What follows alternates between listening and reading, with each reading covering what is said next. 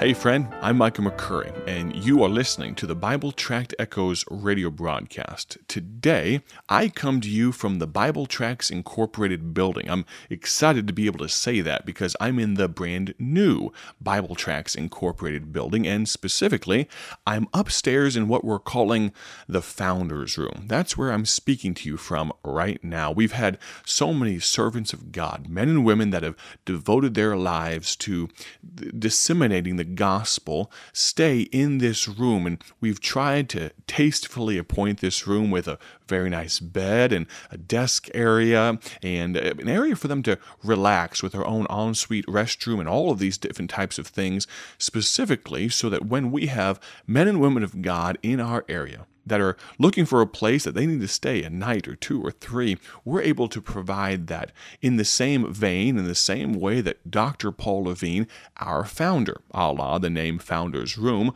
was so nicely taken care of for the 60 years of evangelism that God allowed him to serve before he passed away in 1996. We are, and we try to be, very big on legacy here at Bible Tracts Incorporated, and that's why it is our privilege to call this the Paul Levine Memorial Room, or the short name, the Founders Room. And that's where I'm speaking to you from right now. I'd invite you, if you are able, to come be with us on Saturday, October 1st from 1 to 5 p.m. Central Time right here in Odell, Illinois. If you'd like to come to our grand opening, we'd love to see you there. You can email me for more information or to RSVP at grandopening@bibletractsinc.org. All one word, that's the email address, grandopening@bibletractsinc.org. In just a moment, we are going to dive into our Bibles. We're in the book of Genesis this week. We began with this thought: God wants to use you. And we talked yesterday about the fact that God wants to use you despite what you would perceive as your disabilities. We'll come back to that in just a moment. Before we do, let me tell you about a gospel tract. Did you know that God wants to use you to pass out gospel tracts? He wants to use you to tell people, the lost, about the free gift of salvation. I believe he does, because he tells us in Mark chapter 16, verse 15, that we, you included, should go into all the world and preach the gospel to every creature. Well, gospel tracts are a great way to do that. The one I'm holding in my hand right now is called A Good Soldier But Lost. A Good Soldier But Lost. And it begins with the story of a man from the Bible named Captain Cornelius. It says this: Captain Cornelius served in the Roman army. He was, Acts 10:2 says, a devout man, and one that feared God with all his house, which gave much alms to the people and prayed to God alway. Think about this. Being a good person, a good soldier even, will that get you to heaven? Well, unfortunately, the Bible tells us no. Actually, it's not so unfortunately, because the Bible tells us no, being good won't get you to heaven, but there is a way to heaven, and this gospel tract right here can tell you all about it. You can get it, just like all of our gospel tracts, for free at BibleTractsInc.org. I'd love to invite you to go to our website, BibleTractsInc.org, today. If you've never visited our website, we encourage you to do so. It's amazing. About 50% of all of our orders come from brand new customers. I wouldn't say even customers isn't the right word. We like to use the word partners. I mean, what do you call someone that orders something that normally is free? Well, not necessarily a customer, because a customer normally buys things, don't they? Might need to look up the precise definition, but so many of our partners also see the need and understand that even though we provide gospel tracts like these ones for free by the millions every year, that these little pieces of paper still cost money. Of course, they cost a lot of money when you're putting them out by the millions, and so many of our partners see the need and invest in our ministry for eternal rewards, eternal benefit. Now, this is not a health, wealth, and prosperity plea by any stretch of the imagination, but I will say this.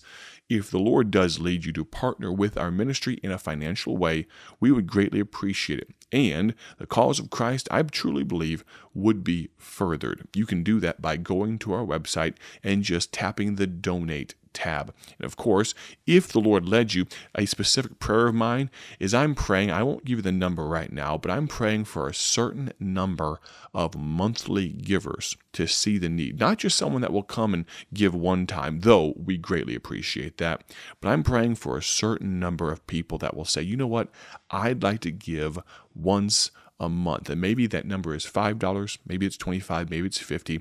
I very rarely mentioned finances or the need for funds on this Bible Tract Echoes radio broadcast, but I felt led to today. And if the Lord is leading you in that way, we would love to partner with you in that way. BibleTractsInc.org. That's BibleTractsInc.org. Also on our website, you can find more information about our grand opening on Saturday, October 1st from 1 to 5 p.m. Central Time. It's in just a few short weeks. We'd love to see you there. Now, grab your Bibles.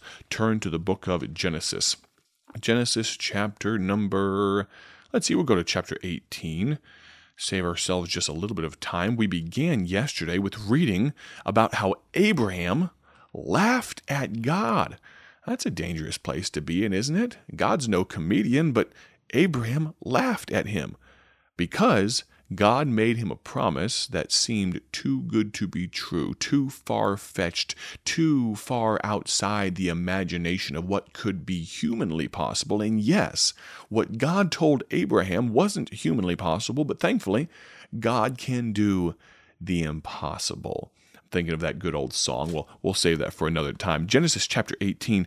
Let's look here, verse number 9. God is talking to Abraham, and they said unto him, Where is Sarah thy wife? And he said, Abraham said, Behold, in the tent. And he said, I will certainly return unto thee, according to the time of life. And lo, Sarah thy wife shall have a son. Now keep in mind here that Abraham is 100 years old, and Sarah is 90 years old. In our day, it's very rare for women to have children past even the time of life of being 40 years old, 45 years old. That's a little bit of a medical marvel these days. And Sarah is double that age. She's 90 years old. And God says, you're going to have a son. Well, continue on. And Sarah heard it in the tent door, which was behind him. Now Abraham and Sarah were old and well stricken in age. I just gave you their ages.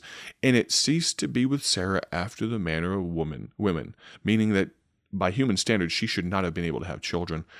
Verse 12, Therefore Sarah laughed within herself, saying, After I am waxed old, shall I have pleasure, my Lord being old also? And the Lord said unto Abraham, Wherefore did Sarah laugh, saying, Surely I of a surety bear a child? Shall I of a surety bear a child which am old? And then get this, good verse, chapter 14.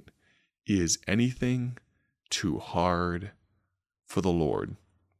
I think again of that song. Is anything too hard for God? Friend, there's nothing too hard for God. And despite, as we began with yesterday, despite your disability, God can use you. Now, it may be, and likely will be, in a different way than Abraham and Sarah were used. But can I say, regardless of all that, God does want to use you. I'm reminded of the story of, I believe it was D.L. Moody. Of course, he pastored and preached in the Chicagoland area many years ago, and it was shortly after the Chicago fire that the church there that he pastored, burnt physically to the ground. Thankfully, many of his church members were safe, and there's not much loss of life among his church members. But regardless, they needed to rebuild the building. And so the leadership of the church, the trustees, deacons, what have you, they impressed upon Mr. Moody. He said, use this opportunity to take a sabbatical. We'll rebuild it. We'll rebuild the church. You come back, get refreshed. I'm sure this is a very stressful time for you, Mr. Moody. Why don't you go overseas? Go over to England, and why don't you just spend some time of rest there? And so he did. But you know how news travels, and D.L. Moody was a popular figure, a famous figure, and so he descended down the gangplank from that ship that he had been on for a few days, traveling across England, and there met him a pastor and some deacons from a church there in England, and they impressed upon him. They had heard that he was coming, and even though he just wanted to relax, they asked him, would you mind preaching for us? Now realize Mr. Moody just wanted to relax. He wanted to hear some good preaching. He was not there to preach, but finally he succumbed and said, yes, I will preach for you. Even though I don't really want to, I will do so. And the Sunday came, and he preached Sunday morning, and it was one of the most dead services Mr. Moody had ever had the displeasure of preaching. It was absolutely atrocious. It was like talking to bumps on a log. About 400 or 500 people there, but it seemed like the Spirit of God was nowhere near that place. He wasn't within miles of that church, and he was disheartened, Mr. Moody was. He was determined, I'm not preaching again tonight, and so he tried to slip out the side door, but they caught him before he could get away and said, Mr. Moody, please preach for us tonight. You obliged, you obligated yourself. You said you'd preach all day this Sunday. Would you please preach for us? And he said, I really don't want to. But since you've asked me, and you've been so kind to me, yes, I will. And so that evening came, and he preached. And the Spirit of God blew in an incredible way, in a way that Mr. Moody had very rarely seen. People sitting on the edges of their pews, hanging on every word. And when he came to the close of the service, he asked the question, God forbid something were to happen to you. Do you know for sure where you'd go? Would you slip off into eternity, into eternal damnation? Would you go to hell? He gave an invitation and said, if you would like to accept Christ as your Savior, would you please raise your hand? Hundreds of people raised their hands, indicating, yes, they wanted to accept Christ. He said, again, he thought they misunderstood the question. He said, if you'd like to accept Christ as your Savior, then raise your hand. He restated the plan of salvation, and the same number of people, if not more, raised their hand. He said, if you'd like to accept Christ, stand up. And those people, hundreds, stood. He thought he was going crazy. Is this the same church I preached to this morning? It was the same church, many of the same people. And at the conclusion of that service, dozens and hundreds of those people met him in a counseling room and accepted Christ as their Savior. And he was wondering, what caused this radical change? Well, at risk of leaving you on the edge of your seat, and to quote another famous radio host, I will have to leave you with this portion of the story because the rest of the story will have to be saved for tomorrow. I'm going to ask you to join me right here on the Bible Tract Echoes radio broadcast to find out what changed from Sunday morning to Sunday night. You're listening to the Bible Tract Echoes radio broadcast. My prayer is you have a great day for His glory. Join us for the rest of that story tomorrow. Thank you for joining us today for Bible Tract Echoes, a ministry of Bible Tracts Incorporated. If you would like to receive a free sample booklet of all of our tracts, you can contact us by calling 309-828-6888. That's 309-828-6888.